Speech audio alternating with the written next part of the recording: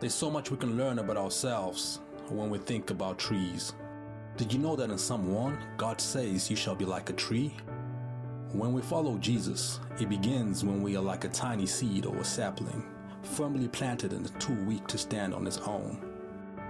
As we grow up in the truth, we send our roots down. They keep us fed and strong. But beware, becoming what God created us to be isn't always easy. There are bad forces that work against us, and it takes faith and discipline to get through them. But once you mature and discover your gifts, you grow fruit. Delicious fruit that you can share with everyone around you. And there's nothing more beautiful than watching how your life, which started out as a little seed, can multiply into the lives of others. This could be you, a majestic tree, going deep, growing wide, living tall, and bearing lots and lots of fruit.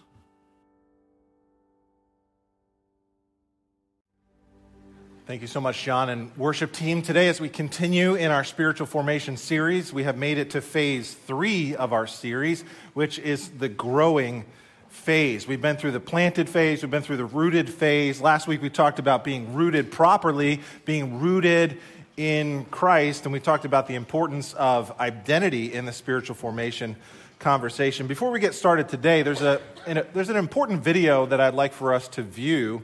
And it really gets at these ideas that we've been talking about in this series and the correlation between identity and spiritual formation and where we need to go from here. And so I'd like for us to start by watching this video. It's about 10 minutes long. And I really encourage you to focus your attention on the screen as we begin our time today. It's really, really quite powerful. And I think that you're going to be blessed by this. So without further ado, check this out. Ephesians 2:10 says that we are God's workmanship, His masterpiece. I don't know about you, but when I get up in the morning and look in the mirror, I don't really see a masterpiece, you know? I mean, maybe a Picasso. It's like, but I want to be His masterpiece. I want to be everything He created me to be. And so I go to Him in prayer and I say, Dear Heavenly Father, do whatever it takes to mold me into the image of your Son. Make me your masterpiece. In Jesus' name I pray. Amen. Hi, Whoa. Who are you? I'm God. You said the prayer, so here I am. You're not God. No, I am. You said the prayer. That's how it works. Okay. If you're God, then make it snow in here. You know what? I really don't want to make it snow in here because it'd get kind of yucky. Yeah, you're not God. Why do you say that? God wouldn't say yucky. I do. It's a Greek word. Oh. Okay. If you're God, what does Lamentations 15:9 say? Lamentations is only 5 chapters. It's a very short book. Oh. Why was it so short? I was tired of lamenting. Oh. Okay. If you're God, who's going to win the World Series this year? I'm really not into playing games. Why are you so much into playing games? You are God. What gave it away? You answered my question with a question. I did? Yeah, I do that. Don't I? I did it again. Step right up. Here we go. Okay. All right. Hey, what are we doing? I'm going to make you into my original masterpiece. This is the process. Oh, okay. Got it. Yeah. Wait. What are these about? These are the tools I'm going to use to make you into my original masterpiece. Okay. Hang on. Yeah. I thought you were a carpenter. That's my son. Step right up. Here we go. Okay. Oh, hey, God. How do you know what to chisel away and what to leave? I take out everything in your life that doesn't belong there, kind of like dead weight. Ooh, speaking of dead weight, could you chisel right here? It showed up when I was in my 20s and grew around and became back fat. I don't even know why you created that, but I can't get rid of it. I mean, I've tried everything. Like, I tried running, I tried lifting weights. My wife actually talked me into trying Pilates. That was awkward.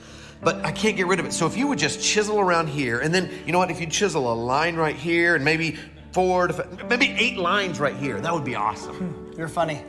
You made me that way. I also made the platypus. With the platypus? All I'm saying is most of my children, when it comes to this process, they just want to talk, but they don't want to do the work. So do you want to talk or can I chisel? Talk, chisel. No. I choose to chisel. All right. Through my Holy Spirit, I'm going to bring up things in your life that I want you to work on. Like your anger. I created the emotion, but you use it in the wrong way. You compare yourself to others instead of me. You tell little white lies because you want to people please. You're lazy. But you try to fool everybody by looking really, really busy. You have a problem with lust? Time out. I don't really have a problem with lust. You don't have a problem with lust. No, I can do it anytime I want. Hang on a second. I mean, I got to admit, I feel like you've been doing some great work, and I'm looking pretty good right now. All right, when you look in the mirror, who do you see? I see me. Okay, then I need to keep chiseling away because ultimately you and other people need to see my son. Okay, don't misunderstand me. It's just when I look more like Jesus, people get uncomfortable around me. I mean, even my church friends, and they're like, "Oh, you're holier than thou," you know. And I don't think I'm supposed to make people uncomfortable. So what you're saying is you'd rather play God in certain areas of your life than for me to be God over your whole life. That is not what I said. That's what you meant. Yes, it is. It's hard to talk to you. You know everything that I'm thinking. I'm just saying you've done some great work. Maybe we take a break, a sabbatical from each other, you know. I'll stay right here, and then, That's just it. You never just stay right there. You're either moving toward me or away from me, but never you just stay. What you're doing is called control. Do you want to control things in your life, or can I chisel? Control, chisel, control, No, chisel. chisel. All right. But can we chisel where I want? That's called control. Oh, okay, I'm sorry.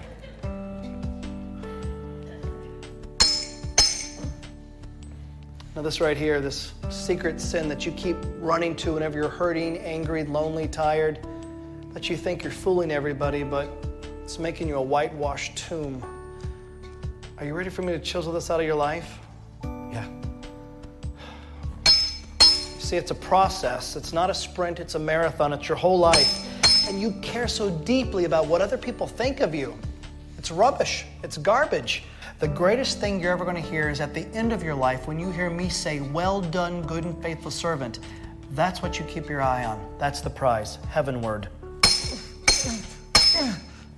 Oh, that hurts. Oh, trust me, this hurts me more than it hurts you. Right. Okay. I'm sorry. I don't think you understand this pain. Pardon me? You're asking me to sacrifice a lot, God. Don't talk to me about sacrifice. I know all about sacrifice. I sent my son to die on the cross for pain, for sin, but I also did it for another reason, to give you freedom. Do you know what insanity is? Insanity is doing the same thing over and over and over again, expecting different results. And there are things that you've been doing for years, these empty wells that don't have anything to offer. You've been going to them, and it's insane. Allow me to chisel them out of your life. Allow me to produce character where you keep focusing so much on your image. Okay, but I was thinking. Your thoughts are not my thoughts. Okay, but if we went another way. Your ways are not my ways. Oh, I can't. You can't what? I can't be good. That's your excuse. That's your excuse, is that you can't be good. It's not an excuse. I can't. Oh, my child. In the beginning, I said it was good. I made you good. Be good. Yeah, but you and I both... What?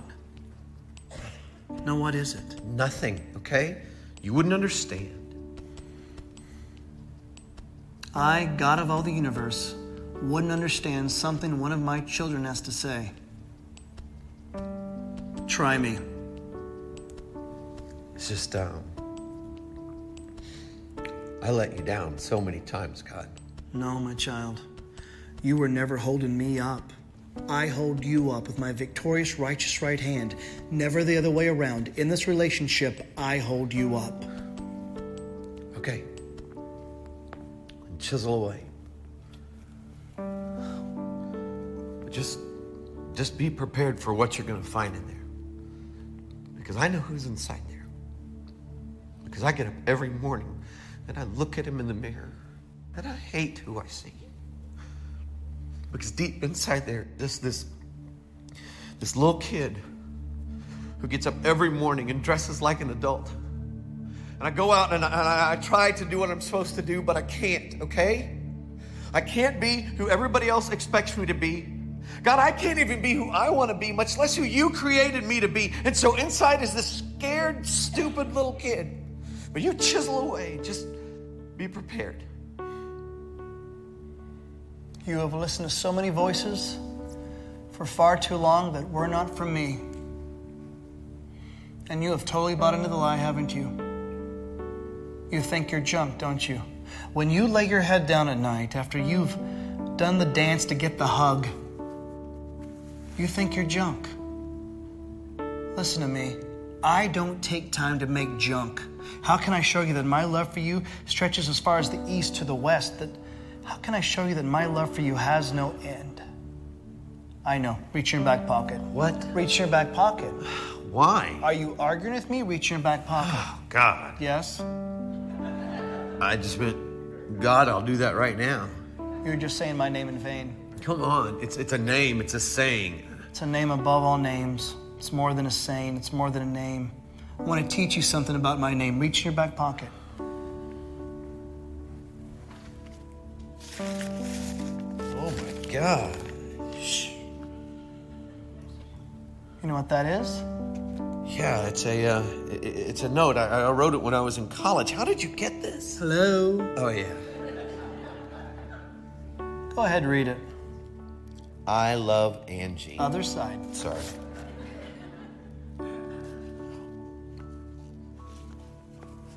Dear God,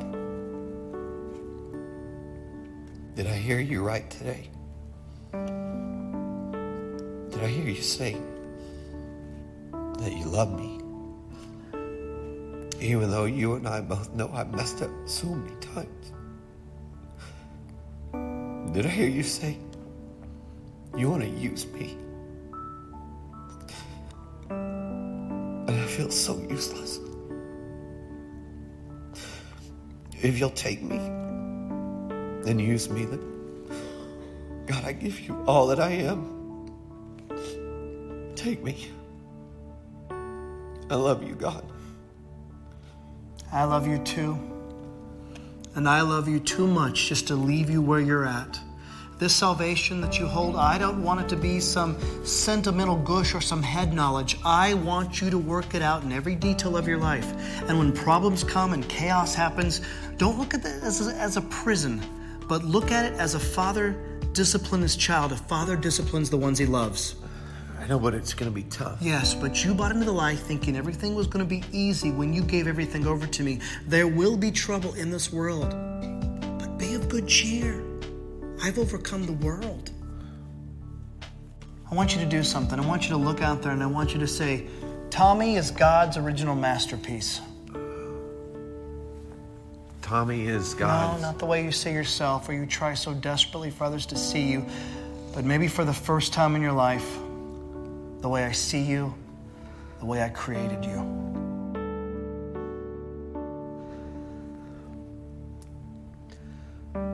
Tommy is God's original masterpiece. Yes, you are.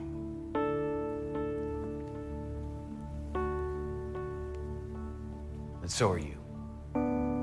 God doesn't make junk. You are an original masterpiece.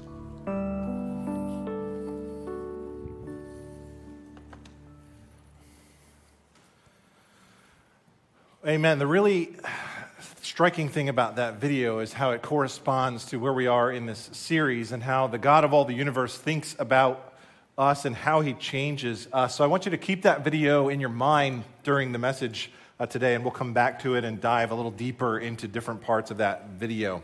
But before we do that, why don't we pray and ask God's blessing on our time. Father, thank you in the name of the Lord Jesus Christ. We come to you now. Thank you for your word, that it is a lamp unto our feet, a light unto our path. We pray that you'd open up our eyes and that we would see wonderful things in your word. Thank you that you've told us that we are your original masterpiece. Thank you that you're at work in us to chisel us and to shape us into the image of Jesus Christ. We ask today that you would do some chiseling even now as we look at your word today. Give us faith to obey you with our whole hearts, and help me to preach your word with clarity, wisdom, passion, and freedom. We look to you to bless this time. We give you all the glory and honor for your great work of spiritual formation. Amen. I'm on page 76 of your workbook. If you have it, go ahead and open it up. We've made it to Rule 5. Rule 5 reads like this: learn how distinctively Christian change is unique and powerful. Learn how distinctively Christian change is unique and powerful. And as we begin, let me just invite you to personalize the message, because it will be worth a lot more to you if you're thinking about an area in your own life that you would like to change. Is there some area where you're struggling, you would like to shift, you would like God to work on a certain aspect of your life today? Just think about that one area. What is it for you? Maybe you're a little bit more timid, maybe sometimes cowardly, and maybe you're asking God to make you more courageous. Maybe you're anxious and you're full of worry all the time, and you're asking God to teach you about His peace. Maybe for you, you're angry a lot, and you're asking God to make you more patient.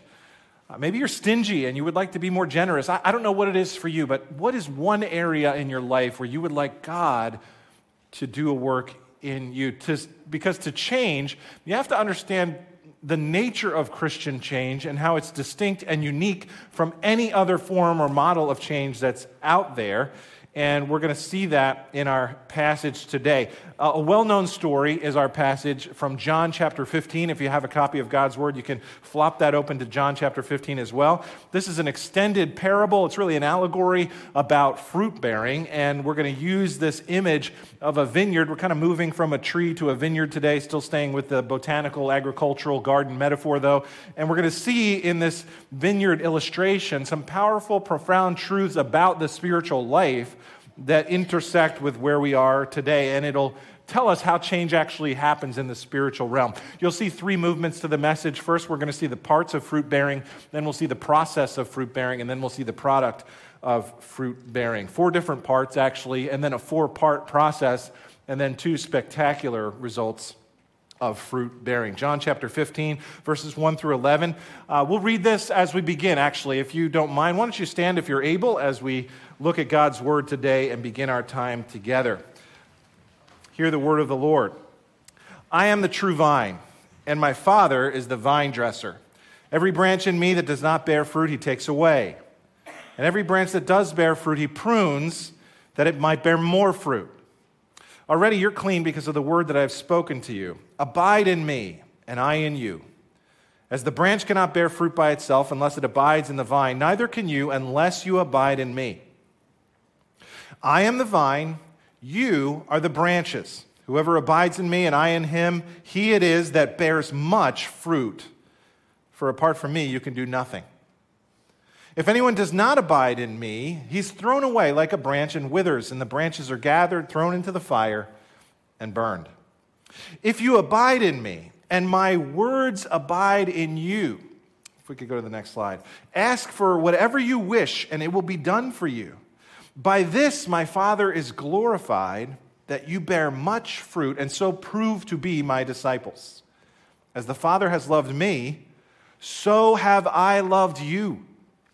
Abide in my love. If you keep my commandments, you will abide in my love, just as I've kept my Father's commandments and abide in His love. These things I have spoken to you, that my joy may be in you, and that your joy may be full. The word of the Lord. You may be seated. As we're thinking about this, let me just put on the screen a diagram to help us understand what Jesus is talking about. If you've ever been to the Napa Valley or the Finger Lakes or some of the vineyards here in good old New Jersey, then you know what you're looking at there. You have to understand what a vine would look like to understand the nature of Jesus' allegory here. And this, right away, teaches us something very different about Jesus' model of change than the ways that we normally think about change. Typically, when this world thinks about change, we think about hard work. We think about discipline. We think about the kind of change that we would see by just pulling ourselves up by our bootstraps. That's not the kind of change that you would see in a vineyard. That's not the kind of change you would see in an orchard. That's not the kind of change you would see in a garden, right? When you think about the nature of Christian change, you realize Jesus is talking about something more organic than that. You don't go to a vineyard and see the vines going, grrr, fruit, right? They're not like over there struggling to produce fruit. Vines don't work hard to produce change, right? They're not over there going, struggle. That's not the nature of Christian change. Actually, the vineyard gives us a different model that's more organic, it's more natural, it's more botanical than that. It's just sort of a very different way of thinking about change. Here in America, I think about change like white-knuckling it. Let me just hold on as hard as I can. I can do this. I can try harder. I can work hard. That's not what Jesus has in mind when he's talking about the kind of spiritual change offered to us in the gospel and through the Holy Spirit. Rather, in verse 5, you probably noticed, he said this, apart from me, you can do nothing. Now, just fix your eyes on that word nothing for a moment there. Just imagine, if you will, let me just try to get a prop just to help us out here. I know this is not a vine or a vineyard, but just imagine, if you will, that this is some sort of, vine like Jesus is talking about there. And he says, apart from me, you could do nothing. Now think about if you just had a branch just laying down on the ground next to the vine. How are those branches down there on the ground going to do when it comes to producing fruit? There's no hope whatsoever, right? This is why he says, apart from me, you can't do anything. You can't produce fruit unless you're connected back into the vine. See, this is very different from the world's model of change right away. The world says that we have the power to change inside of us. The world says you just have to look in, and your self-help model can help you get to where you need to go. But Jesus says, no, wait a minute. That's not true. You don't have the power to change on the inside of you. You need me to help you. And the more we try to change by ourselves, the more we try to put in effort and produce this is going to produce frustration. This is going to produce despair, because ultimately it's not the kind of change that will last. It might even lead to depression if we try to change this way. The distinctively Christian view of change is that it's God who's the one who's actually cultivating this kind of change on the inside of us. It's God who's the vine dresser, the gardener here, and it's Jesus who's allowing us to be connected to him, and it's the Spirit who's producing this fruit on the inside of us. There's nothing wrong with working hard. I work hard. I think you should work hard. But you don't go to an orchard, don't go to a vineyard and see the vines working really hard going, fruit. This is a different model of change that Jesus is offering us here. The vines and the trees and the kind of things that we see out in nature, the botanical model of change, is not like, struggle. Instead, it's just like natural. Boop, boop, boop, fruit, fruit, fruit, fruit. That's the model of change that Jesus is presenting us here in John chapter 15. I love the way Pastor Andy Stanley puts it. He says this, fruit is produced in and through, not by us. Fruit is produced in and through, not by us. Now, the fruit of the Spirit is different from your personality traits. It's different from the skills that you've developed in your life at college. It's different from your IQ. It's not the natural kind of talents that you're born with. This is a supernatural fruit that God is producing in his children. It's brought about by the Holy Spirit. Now think about this parable and the different allegorical parts that Jesus has given us. And let's just interpret them one by one to make sure we're fully grasping what he's talking about. Number one, we have to understand that the vine is Jesus Christ. So actually, let's say that together, just to make sure we all got it. Ready? The vine is Jesus Christ. Thank you. You guys sound great. He says, I am the vine. It's not an accident that this is the Gospel of John, and those of you familiar with the Gospel of John know that Jesus has 7 different I am statements in the Gospel of John. They serve as the backbone to the Gospel of John, and this is actually the 7th of the 7 I am statements in the Gospel of John. He's already said, number 1, I am the bread of life. Number 2, I'm the light of the world. Number 3, I'm the door of the sheep. Number 4, I am the resurrection and the life. Number 5, I am the good shepherd. Number 6, I am the way, the truth, and the life. And then number 7, I am the vine. Jesus says, I am the true vine. It comes out of the ground, and my roots go down into the depths of eternity, deep down into the depths of the Godhead itself. And I'm connecting myself with you, the branches. I am the vine, meaning, friends, there is one source. There is one supply for spiritual change. He is, as the hymn writer says, the fount of every blessing. Notice he doesn't say, I am a vine. He says, I am the vine. This is what the Apostle Peter is getting at in 2 Peter chapter 1. He says it a different way. He says, his divine power has given us everything we need for a godly life. You may participate in the divine nature, having escaped the corruption in the world caused by evil desires. Friends, that means if you've accepted Christ by faith as your Savior, then you have access now to the very life of God flowing on the inside of you. And this is why you should never get cynical in the Christian life. This is why you have hope to change. I mean, what habit could be so entrenched within us or within you that God himself could not lift it out of you? There is none. And so we should always remember that there is this power on the inside of it. The vine is Jesus Christ. Number 2, the branch is the believer. So can we say that together? The branch is the believer. Now, there's actually 2 kinds of branches in this parable. There's fruitful branches and unfruitful branches. But here I'm talking about the fruitful branches. He says, you are the branches, meaning talking to his disciples. They're in this is the night before he died on the cross. He's talking to them in a smaller group setting. This is the upper room discourse. These are his friends. But today, this is you and I. These are the people who placed our trust in Jesus Christ. We are these branches, connected to him, connected to Christ, with his life now flowing on the inside of us. And the Holy Spirit is the sap. It's that flowing water, nutrients, all of the things that the branches need to produce fruit. That's God the Holy Spirit giving us his life flowing on the inside of us for this kind of powerful change. Acts chapter 1 gave an amazing promise, didn't he? Jesus said, you will receive power when the Holy Spirit comes upon you. Christian growth, it might be slow, it might be gradual, but friends, make no mistake, it is powerful. Just think about the power of organic growth that you see out there in nature. Pastor G. Campbell Morgan, a British pastor, told a story about this. He said he was in England walking through a cemetery, and there was this huge marble stone marking somebody's grave. But an acorn had gotten into the grave like 600 years earlier, and you know what happened. The acorn sprouted a shoot, and the shoot became a tree, and then the tree grew up so strong that over time, it actually split the marble slab in half. Now, that's pretty powerful. Common sense would seem to tell you and me, here's an acorn, here's a big marble slab. Which one's going to win? No brainer, right? I'm putting my money on the big marble slab. Jesus says, nope. You should put your money on the acorn. The acorn's alive. The acorn has a powerful source of life on the inside of it. That's the power of organic growth, botanical growth. That's the kind of power Jesus is talking about in John 15. It might be slow, it might be gradual. Jesus said if you have faith even as small as a mustard seed, it can move a mountain. Friends, that's the kind of power God brings into our lives to transform us through his Holy Spirit, to produce change. Jesus gave us a promise in verse 16. Drop down with me if you would. He said this, you did not choose me, but I chose you and appointed you so that you might go and bear fruit that will last, and so that whatever you ask in my name, the Father will give you. Wow.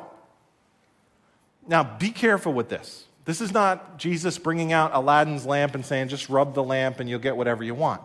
No. This isn't, I just wish I could drive that luxury car. That's not the promise. Look at the context. What is John chapter 15 about? It's about fruit. Listen, here's what the Lord Jesus is promising. Any kind of fruit you want to bear, any kind of character quality that you see in me, that you want to have in you, ask me. Ask whatever you wish. Draw it out from me. Draw it up from me. I will produce that same fruit you see in me. I'll produce it in you. Now that's amazing. Jesus said in Luke chapter 11, ask and you will receive. Seek and you'll find. Knock and the door will be open for you. Everyone who asks receives. Everyone who seeks finds. Everyone who knocks, the door is opened. And he says, who among you, if you had a son and asked for bread, would you give him a stone? If you had a son ask for a fish, would you give him a snake? If you then, though you are evil, know how to give good gifts to your children, how much more will your heavenly Father give the Holy Spirit to everyone who asks him? Luke 11, 9 through 13. In your workbook on page 82, you'll see a chart there that is the fruit of the Spirit. Very important chart in your workbook.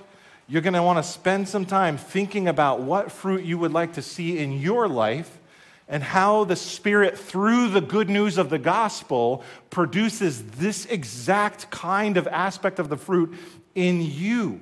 And so don't rush that process. That's a very helpful exercise. It might be the most important chart in the workbook, so take notice of that. But the branch is the believer. Okay, the third aspect of the parable is the vine dresser. The vine dresser is God the Father. Can we say that together? The vine dresser is God the Father. It's interesting to me that in John chapter 14, Jesus mentions the Father 21 different times. And in our passage here in chapter 15, he mentions the Father 4 different times. He's very concerned that we know what the Father is doing in this work of transformation. And if you look at verse 2, he says things like, every branch in me that does not bear fruit, he takes away, and every branch that does bear fruit, he prunes so that it might bear more fruit. This is the work of the vine dresser, pruning. And so I brought my pruning shears with me this morning. The Father comes and he prunes the vine. And he prunes it throughout the season. This is the chiseling work in the video. Same thing, pruning, chiseling. I'm using those kind of synonymously here. Now, a vine dresser has one job. And their only job is to produce as many grapes as possible. And he works all year long on this one job. He doesn't work on the vine, he works on the branches. And what does he do? Well, 2 things. He takes away fruitless branches, and he prunes fruitful branches. Another way to say it is like this. He cuts away the lifeless, and he cultivates the living. He cuts away the lifeless, and he cultivates the living. One of those works is the work of destruction. The other work is the work of discipline. This is what our Father is doing in his work of pruning with the pruning shears.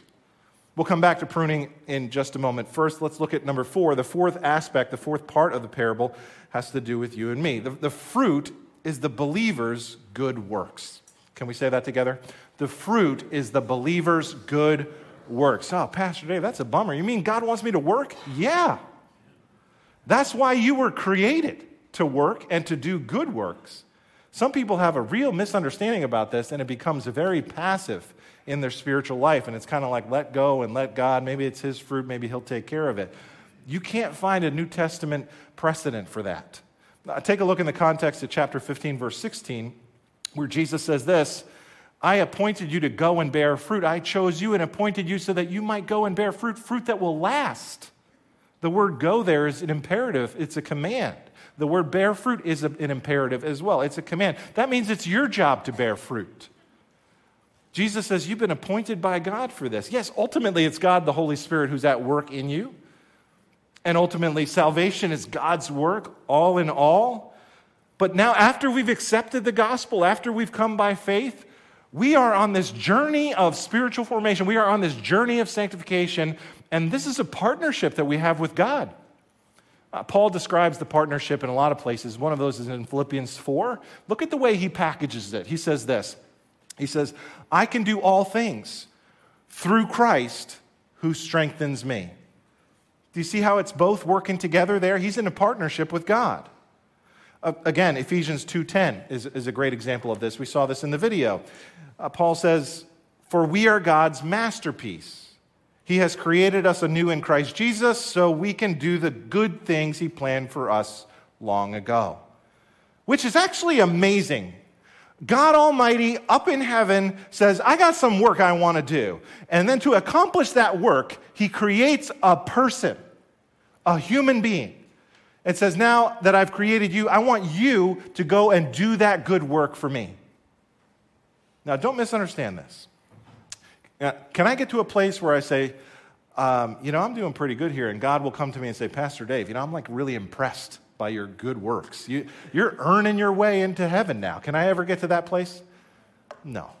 In the context of Ephesians 10, the verse right before that actually says, for by grace you've been saved through faith. This is not your own doing. It's the gift of God, not a result of works, lest any man should boast. See, friends, the only work that will ever get me into heaven is the work of Christ on the cross, on my behalf.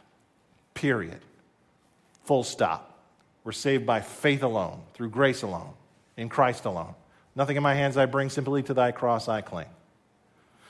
But then after we have accepted this good news, God has good works prepared for us to do. And so we're supposed to bear fruit. And isn't it amazing that God wants to use you as part of his plan? That's just incredible. I've never gotten over that. So we've seen the parts of the parable. Now I want to look at the process of fruit bearing, the process of fruit bearing. And here you're going to see 4 different fruit bearing levels, if you will. 4 different levels. Level 1 is the level of no fruit. This person has literally no fruit. We see him in verse 2, every branch in me that does not bear fruit, he takes away. We see him again in verse 6. Let me put it on the screen just to remind you. It says, if anyone does not abide in me, he is thrown away like a branch and withers, and the branches are gathered, thrown into the fire, and burned. Now, there's some debate on these verses, but the best I can understand is this is describing somebody who has some association with the church or some association with Christianity, but they're not actually connected to the true vine. They have what's called a formal connection, but they don't have a vital connection. It's formal, not vital. It's mechanical. They're along with the crowd. There's an example right in the context here. His name's Judas. And he just left, actually, the room to go betray the Lord Jesus. And the disciples are like, well, what are we supposed to do with that category? What happened to him? I thought he was with us. And Jesus is teaching us, not all the time. Not everybody who's around us is necessarily connected to this same vine. Sometimes there's pretenders. And so this person can exist even today. They might profess to be a Christian, but it's not really genuine. They have never actually repented of their sins. They've never really made Jesus their Lord. They're kind of playing games. It's not really a game, though. If you look here in verse 6, Jesus says, you don't belong to me. One day you're going to be cut down. One day you're going to be thrown into the fire. There's no growth, no fruit in this person, no holiness, no righteousness, no fruit of the Spirit. And this, in the context, is supposed to be the distinguishing mark that a believer should have who has a vital relationship with Christ, right? Verse 8 says this, by this my Father is glorified, that you bear much fruit, and so prove to be my disciples. And so if you look at your life, or if someone looks at their life and they don't see any fruit whatsoever, then that's an indication that they might not be connected to the vine. And the only way to go from level 1 to level 2 is repentance and faith, to turn your life over to God. I'm just going to pause and drop anchor here for a second. Do you see how sobering it is to pretend? Do you see how serious it is to go through the motions? If you're here this morning and you describe yourself as a Christian, is it possible that before God and before Christ, you still need to acknowledge your own need of repentance today? Is it possible you've assumed things were all right between you and God, but you've never repented? I encourage you to consider this as a very serious passage. So the way from level 1 to level 2 is accepting Christ as the Lord of my life and repenting and believing in the gospel. Now, after I become a Christian, now we have these 3 different fruit-bearing levels. Branches grow and they get mature, and then the more mature they get, the more fruit they can handle. And God wants us all to go to the highest fruit-bearing level. Now, the million-dollar question is, well, how do I get to the highest level? How do you get to the next level? And the answer, friends, is what happens in between these levels. That's the answer. And so between level 2 and 3, Jesus said, here's what's going to happen. In between those 2 levels is something that's called pruning, or like we saw in the video, chiseling. That he says in verse 2, every branch that bears fruit, he prunes so that it will be even more fruitful. Now, to prune just simply means to cut.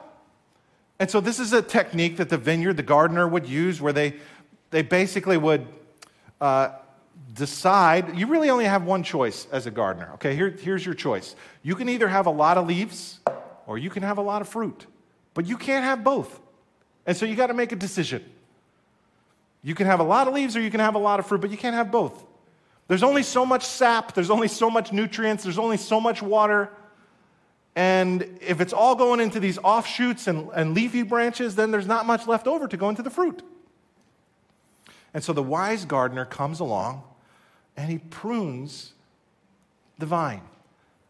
And he prunes the vine so that it might bear more fruit. And this happens continuously throughout the season. If I could put it simply, the purpose of pruning is to cut back to bear more. To cut back to bear more. In a spiritual sense, when I'm not bearing fruit, God intervenes in my life And the wise gardener comes to Dave, the branch, and, maybe cuts a little something off here that's not bearing a whole lot of fruit. And he stimulates me in order that I might bear more fruit. There are things in my life that occupy too much of my energy, they occupy too much of my mind, that occupy too much of my heart. And God says, I need to cut that out of your life. I need to make more room for me and more room so that I might bear fruit in you. And usually in the Bible, this is something called discipline. Hebrews 12 says God the Father treats us with discipline as his children. There's a lot of tools that he can use for pruning shears. Sometimes it's physical, sometimes it's relational, sometimes it's financial. Doesn't mean every time something bad happens to you, it means you've gotten off track. Not necessarily. But it could be. It could be that God is doing what he needs to do to get my attention. Because the Holy Spirit will not go into those dead branches in my life. I can't expect the Holy Spirit to bless something that's not of God, that's not of him. Again, this is so different from the world's model of change, is it not? The world is all about self-help. But Christianity comes along and says, no. You need God, the gardener, to come into your life and intervene. And I'll just be honest, in my life, as I look back, there has been times where I have been so stubborn, so I just would not listen to God, and I left God with only one choice, and he had to bring his discipline. Why? To get my attention, because I was fighting against God. I would not listen to him. And so, finally, he would intervene and do a little pruning. Take a look at this quote from Charles Spurgeon. He says it so well. He says this, I owe more to the fire and the hammer and the file than to anything else in my Lord's workshop. I sometimes question whether I've ever learned anything except through the rod. Has God ever pruned you in your life? Has God ever intervened and stimulated your growth? I find it fascinating. Sometimes when I talk to people, there's large areas of their life that they've had to have pruned by God. There's just gigantic lopping off of certain areas in their life. And I'll ask them, can you give me one or two memories that you have, milestones in your life? As a pastor, I like to know, how do people change? So tell me, what has helped you change in your life? And inevitably, they never say something like, it was that house that I bought that I've always wanted. That's when I really changed. They don't say that. They said, no, there was this unbelievably painful circumstance where I had to actually get pruned in a huge way, and it was miserable, it was horrible, it was brutal. Wouldn't wish it on my worst enemy. But, this situation came into my life, and it was a huge pruning experience for me, and this happened, and God altered the entire trajectory of my life because of his work of pruning in that way. That's what they tell me. This is God, the Holy Spirit, growing us and producing his fruit in us. But sometimes when God is trying to prune us, we're wrestling with him, right? We're like, no, don't cut it off. This is me. I'm the tree. I'm not that part, right? But God says, no, this is for your good. I want to prune you. I want you to bear much fruit. God knows our hearts. God knows they're prone to wander. Lord, I feel it. Prone to leave the God I love. And so we're thankful for God's pruning. We're thankful. There's an old quote from John Newton, the guy who wrote Amazing Grace, who was a slave trader, and he said this. He said, I am not what I ought to be. I'm not what I want to be. And I'm not what I hope to be in another world. But still, I am not what I used to be. And by the grace of God, I am what I am today. See, pruning is God's way of shaping us. This is that chiseling from the video. Take a look at another insight, this time from Oswald Chambers. He says this, a saint's life is in the hands of God as a bow and arrow in the hands of an archer.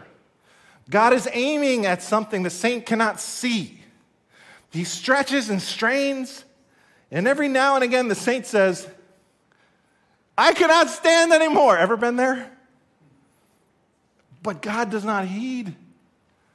He goes on stretching until his purpose is in sight. Then he lets fly. We are here for God's designs, not our own. So we've talked about how God pruned you in the past, but can I just ask you a question about the present? Is there anywhere in your life where God's pruning you right now? Where's God pruning you today? Is there something that God loves that you're tempted to hate? Is there something that God hates that you're tempted to love? Is there some sin in your life you need to confess, or a relationship that's not appropriate, or some choice you need to make? Whatever the Holy Spirit's bringing to your mind, I encourage you to listen to God. This is how you go from level 2 to 3. It's pruning. Now, the way you go from level 3 to 4 is a totally different process. The way we go to the much fruit level, level 4, involves this word that's used in the passage over 10 times. I bet you caught what it was. There's one word that Jesus keeps on repeating here that takes us to level 4. Did you catch it? It's the word abiding. Abiding, it's the Greek word meno. It's used 40 times in the Gospel of John. It's really hard to translate into English. Sometimes you see abiding, sometimes you see remaining.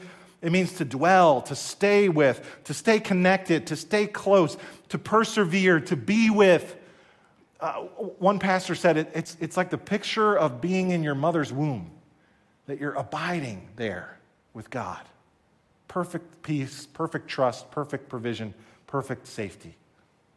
Now, agriculturally, abiding is this idea of deepening the connection between the vine and the branches, to widen the connection, to strengthen that connection. Now, spiritually, it just means to stay connected to God. We grow in our character by growing in our intimacy with Christ. And that creates what's called a cycle of dependence, where we abide and then we obey, we abide and then we obey some more, we abide and then we obey some more. But it all starts by just being with Him. God wants you to understand Him and know Him and relationally be intimate with Him. Now, we're going to dive really deep into abiding in the next rule with the spiritual disciplines. But for now, let me just give you 2 very specific practical ways that you can apply abiding in your life. Okay, the first one is this. He says, abide in my word. Verse 7, may my words abide in you. We talked about the importance of the scriptures in the spiritual formation process a number of weeks ago. This is why the psalmist says, I meditate on your word day and night. Your word's like honey to me. I digest them. I take them in. I make them part of me. I make them part of my spirit, part of my soul. I make your word a part of me. Colossians chapter 3, let the word of God dwell richly within you. If you want to bear much fruit, you've got to have a regular daily time with the Lord. If you don't, that can keep you from bearing fruit. The scriptures are so important here. Personally, I like to meet with the Lord at the beginning of the day. That's just when my heart is fresh and my heart is right, and that's when I like to pray and read and meditate on the word. Jesus says, abide in my word. Oswald Chambers again says it so well. Take a look. He says, get into the habit of dealing with God about everything.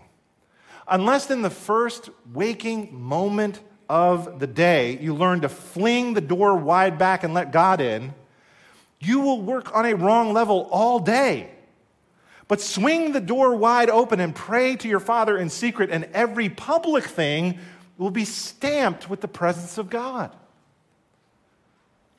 Now, God works in this way slowly and methodically through His Word. I know the world wants like quick change, quick fix, but God is like, no, just every day, methodically, gradually, slowly, let my Word abide in you. Abide in His Word. Number 2, He says, abide in my love. Did you notice that in the passage? Abide in my love. Now, I want us to be careful here, because the world doesn't mind the idea of love, but it's not exactly the kind of love that Jesus is teaching in the gospel. The world's idea of love is self-affirmation, and it is just self-acceptance and self-esteem. That's not exactly the way that the gospel would communicate love. Sam Allberry says it so well. He says this, the phrase, God loves us just as we are, is not untrue, but I'd suggest it's only partially true. It could be quite misleading if that's all that somebody hears. God loves me just as I am. Can imply, because how I am just as I am, I'm quite lovable, really. Whereas God loves me as I am says something about God, not something about me. God loves us because of what He's like, not because of what we're like.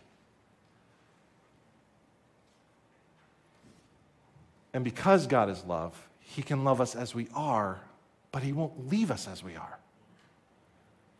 See, the gospel says God knows you to the depths of your being, all the sin, all the darkness too.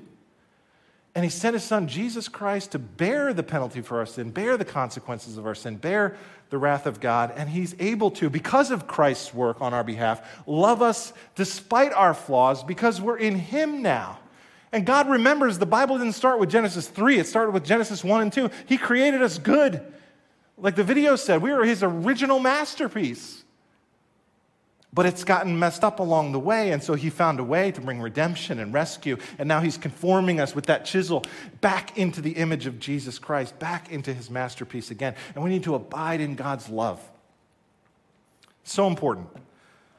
Most of the problems in my life are a failure for me to abide in God's love.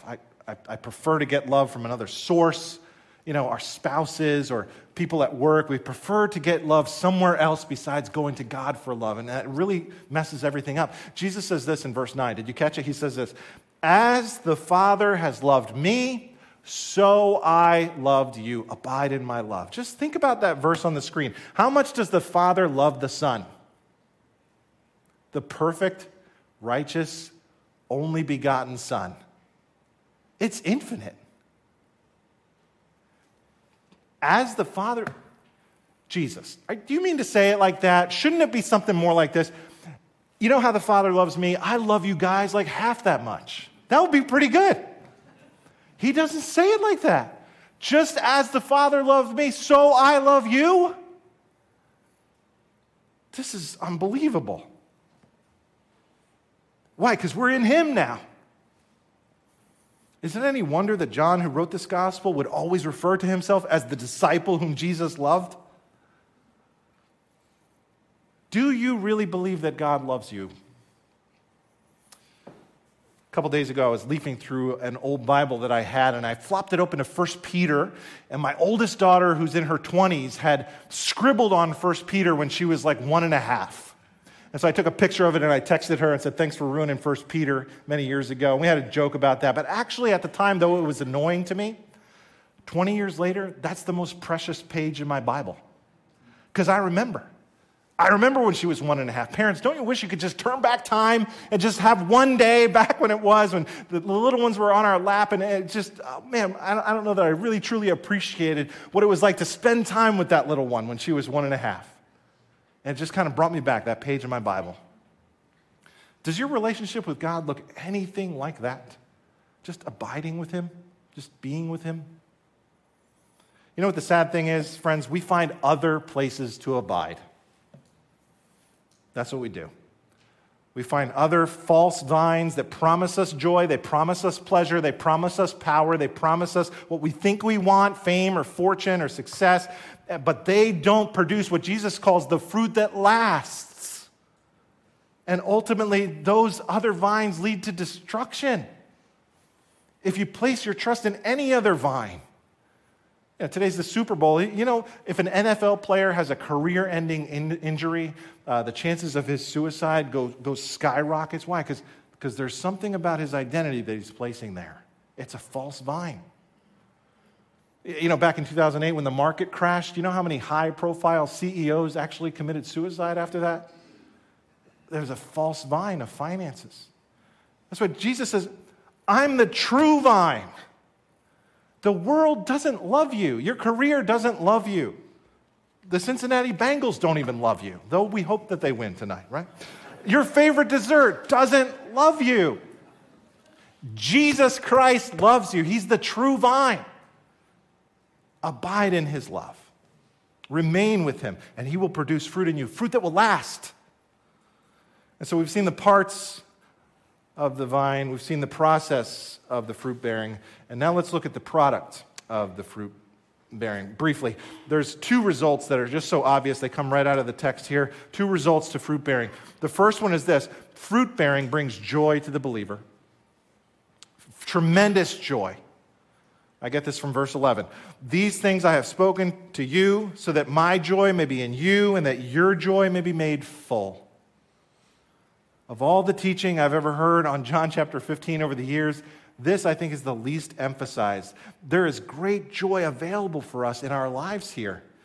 Jesus' purpose is not just pragmatic. I want you to change so that you'll know how to do this better and accomplish more things. His purpose here is not just informational. I'm teaching you these things so that you'll have great clarity.